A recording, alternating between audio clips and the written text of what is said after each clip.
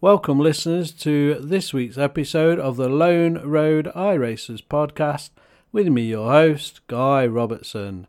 The first thing we're going to look at this week is a post from the official iRacing themselves of the new schematic looking at weather.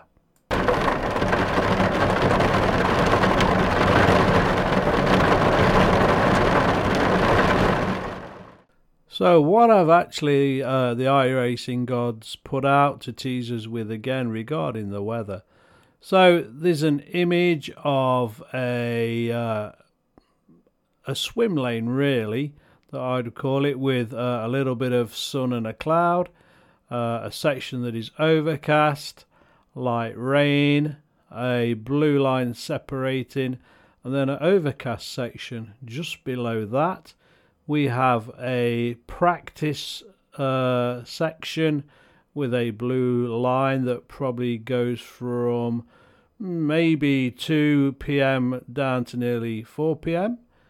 We've then got a quali section and a purple line at roughly around 4 p.m. till about 4:30. Then we have got a race section with a green line roughly around 4:30 till 6 p.m. Not a lot more. So I think that really tells us that they've not forgotten about what they promised and what they've teased regarding the rain. It gives us a great insight into the practice session that you're going to receive dynamic weather of a little bit of cloud and sun, a section that is overcast around 3 p.m, and then a section of light rain going into quali around 4 p.m, a mixed bag of light rain and overcast, and then the race should just be overcast. So that's going to be quite dynamic and challenging for any iRacer. And really, that's what this rain and the dynamic weather is going to bring the everyday iRacer. For me, can't wait for it to happen. I'm sure we'll get more teasers as maybe we get to Season 3 build of 2023. And hopefully it's ready to go. And we all love racing it, folks. So that's the first topic tonight. What do you think about it if you've seen it? If not, it's definitely on Insta if you go on to the iRacing official section. The second tease from the iRacing gods is a new vehicle, folks, for the Endurance and maybe the IMSA series, the Ligier JSP 320. Wow, that looks a fast, dynamic car, folks. If you've not seen it, it's all in grey. The iRacing guys have not put any colour on it. But wow, it looks a demon of a car. So I've done a bit of research, and this is a Nissan built car. The Ligier JSP 320. Basically, it was unveiled during the 2019 24 Hours of Le Mans.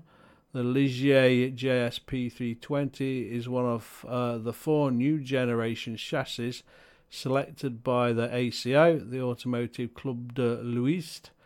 Worthy here to the Ligier JSP 3 with its modern hypercar look and its Ligier trademark nose with the hollow. The Ligier JSP 320 is instantly recognisable, and boy is it. The Ligier JSP 320 retains all the Ligier JSP 3's characteristics that have forged its reputation. Its robustness and its easy running characteristics. With its 95% new bodywork, Öhlins dampers, a new more powerful Nissan V8 VK56 engine, an adapted cooling system and aerodynamics optimised for all the circuits. The Ligier's JSP 320's aim is to surpass its elder sister. Since its launch in 2020, it has clinched 8 LMP3 titles: the European Le Mans Series, Michelin Le Mans Cup, Ultimate Cup Series, Asian Le Mans Series, IMSA WeatherTech Sports Car, IMSA Prototype Challenge. The Ligier JSP 320 won the 24 hours of Daytona and 12 hours of Sebring 2 years in a row. So looking at the technical sheet, the chassis is a monochrome carbon made of HP composites. Bodywork is also carbon made of HP composites. The length is 4,605 millimeters with a width of 1,900 millimeters and a wheelbase of 2,860 millimeters with an overall weight of 950 kilograms. Suspensions, double wishbone, push rod and spring damper combination, 4 ways through rod Öhlins TTX40 dampers, adjustable anti-roll bar system, third element front and rear. Gearbox is 6-speed sequential gearbox, ATRAX 1152 with aluminium casing, semi-automatic pneumatic steering wheel, paddle shift system, Megaline, gearbox cooling with oil radiator. Steering, hydraulic power assisted steering cooled by oil radiator. Engine and electronics, it's a Nissan VK56 V8 5.6 litres, 460 HP. Gearbox and engine control units made by Magneti Marelli. Brakes, Brembo braking package, 6-piston calipers, front and rear 14-inch discs. Rims, 18-inch magnesium Oz Racing front width of 12.5 and a rear width of 13 inches. Safety, never heard this before, but safety 2020 ACO rules, Xylon side panels, driver padding, new driver seat carbon shell, double carbon seat homologated, cockpit ventilation and hands compatible headrest. So that is, folks, the Ligier JS P320 coming to iRacing more likely in the next build. So if you want to know a bit more, check out ligierautomotive.com and you'll see some more meme pictures of this demon car. Personally, it looks awesome. Might give it a go. See what you think, folks. Check it out.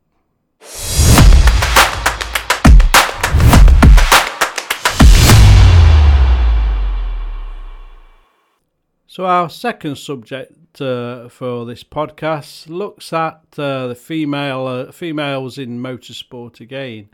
So new season, new frontiers for Porsche Club Motorsport Boxster Cup.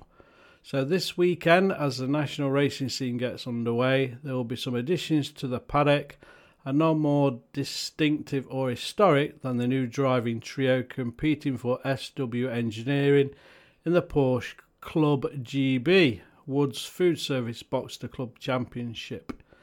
SW Engineering will field 3 female rookie drivers, folks. Jess Wilkinson, Sarah Wood and Zoe Kyle Henney. The lineup marks the first all-female entry to compete in the championship, which kicks off at Donington Park on the 1st of April. Wow, folks, that's a milestone and it's great to see. Sarah, who is a barrister by day, has followed the sport for years, but was encouraged to give track racing a go by her father and partner. Jess, who works in international business, moved from Western Canada to the UK in 2019. She embraced racing after experiencing the thrill of a track day, while biomedical science graduate Zoe has built on her family's long links with the sport. Father Pete has competed in Porsche Carrera Cup GB, while brother Matt has made his racing debut in 2019. Competing with the very same SW Engineering, he won his class and the Porsche Club Championship overall in 2021 and was instrumental in SW Engineering securing the team's championship.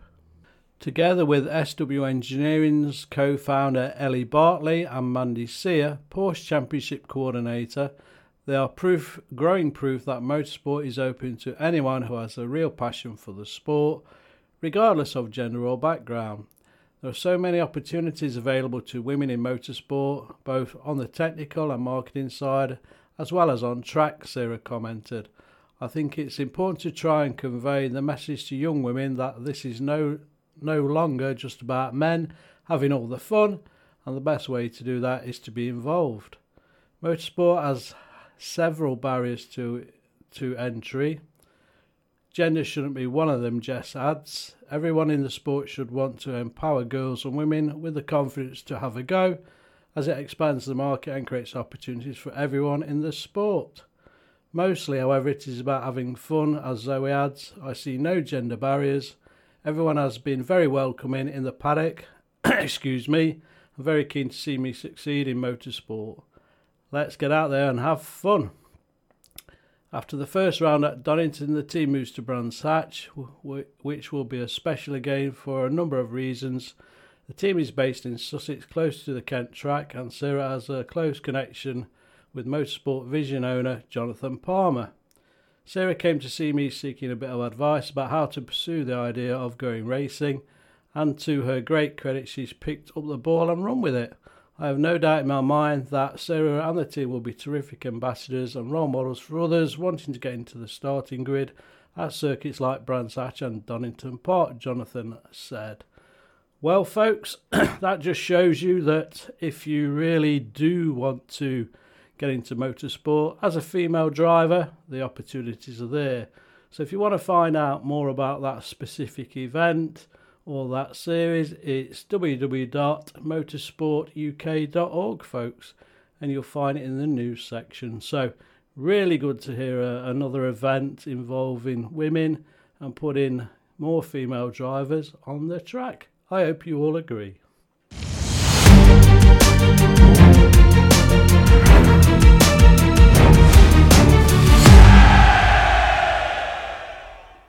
Another small section in the news is an opportunity for eSport enthusiasts. Motorsports UK eSport offers an exclusive base performance simulator opportunity. Motorsport UK eSports has teamed up with Base Performance Simulators to offer an exclusive taster session for members on Friday the 28th of April. Base Performance Simulators, located in Banbury, Oxfordshire, is led by 3 times Le Mans winning Aston Martin factory driver Darren Turner. It offers state-of-the-art simulators with tools and technology taken from on-track cars to provide a unique understanding of racing for professional and amateur drivers. Racer guests will drive both the BPS Aston Martin GT simulator and the full motion single-seater simulator, enhanced by a 6-metre wraparound screen designed to produce a truly immersive experience.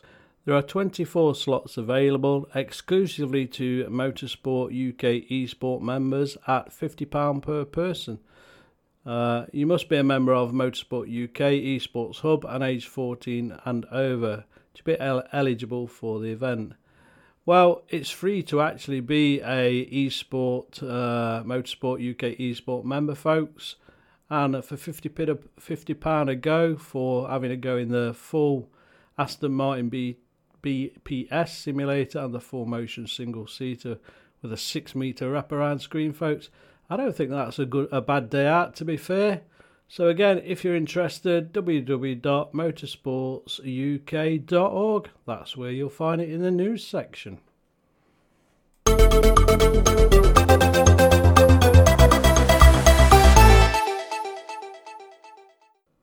So just coming off last week's F3 track, really, it was at a Canadian Tire Motorsport Park. I really enjoyed driving that track, and I've enjoyed it for the last few seasons on various cars. But I thought we'd take a more of an in-depth look at the track itself and its history. So Canadian Tire Motorsport Park was formerly called Mosport Park and Mosport Park International Raceway. This is a multi-track motorsport venue located north of Bowmanville in Ontario, Canada, 64 kilometres east of Toronto. The facility features a 3.957 kilometre 10-turn road course a 2.9 kilometre advanced driver and race driver training facility with a 0.402 kilometre skid pad that's known as a driver development centre, and a 1.5 kart track as well. So the circuit was the second purpose-built road course in Canada after Westwood Motorpark in Coquitlam, British Columbia, succeeding Edenville, Port Albert, Ontario's Green Acres, and many other tracks. The track was designed and built in the late 1950s. The first race to be held on the track was a local event organised by the Oakville Light Car Club in June 1961. Shortly thereafter, on June the 25th, the venue held its first major race, the Players 200, which was a sports car race bringing drivers from the world over to rural Ontario. Sterling Moss won the first two-heat event in a Lotus 19. Second was Joachim Bonnier with Olivier Gendebien third. The proposed hairpin was expanded into two discrete corners to be a greater challenge to the drivers and more interesting for the spectators, as his suggestion, and is named Moss Corner in his honour, and boy does that cause everybody a challenge on iRacing. This is a source of lingering confusion as many people call the track Mossport. Unlike many historic motorsport venues, Mossport track layout has remained mostly unchanged from its original form.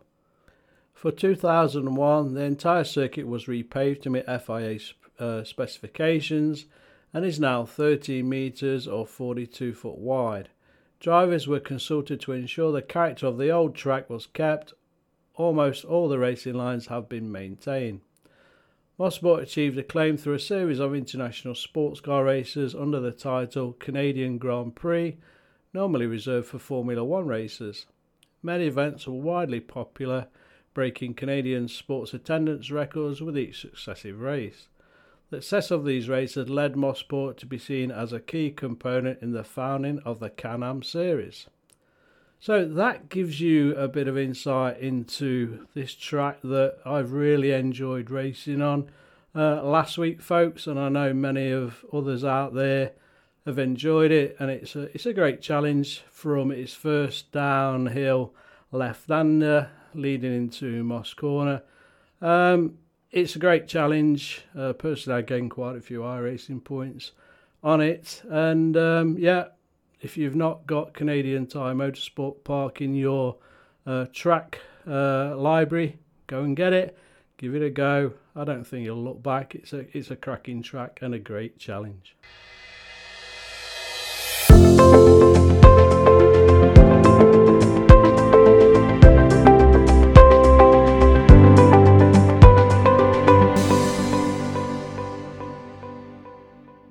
Okay, folks, we're at a bit of the show now where we get to know what you're going to drive next week. So, start with a Formula V. You'll find yourself at Summit Point. Touring car all the way to America, Mid-Ohio Sports Car Course. Ferrari Circuit Magny-Cours. Formula D, Barcelona. SCCA, you find yourself on Fuji in Japan. Porsche Cup, Circuit Zolder. IMSA, Circuit de Jerez. Mazda Cup, Summit Point. Formula 1600 finds its way at Snetterton. Mission R, you're also at Zolder. Radical, Barber Motorsports Park. Formula A, Circuit de Jerez. Clio Cup, VIR, or Virginia International Raceway. Toyota GR Cup, Twin Ring Motegi. Formula C, Circuit de Jerez. Skippy, Road Atlanta, and I think that's the short course. Formula 1600 fixed, Summit Point. SimLab Challenge all the way to Japan to Suzuka. GT4 is also at Mid-Ohio. Grand Prix Legends, Laguna Seca. Formula B, Interlagos. LMP2, Circuit de Jerez. Advanced Mazda finds its way to Sandown. And finally this week, the Classic Lotus is at Road America, folks. So that's next week's up and coming Cars and Tracks.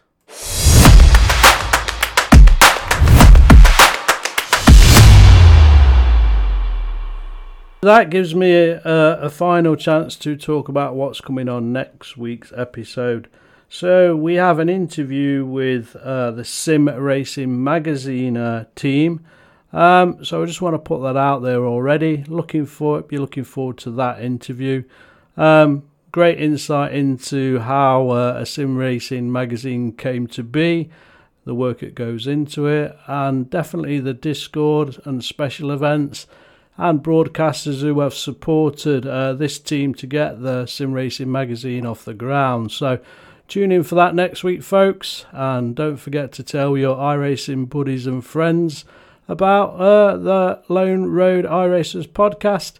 It comes out every Thursday. It isn't on all major podcast holders. So until next week, look after yourselves, get that practice in, and I'll see you on the track soon.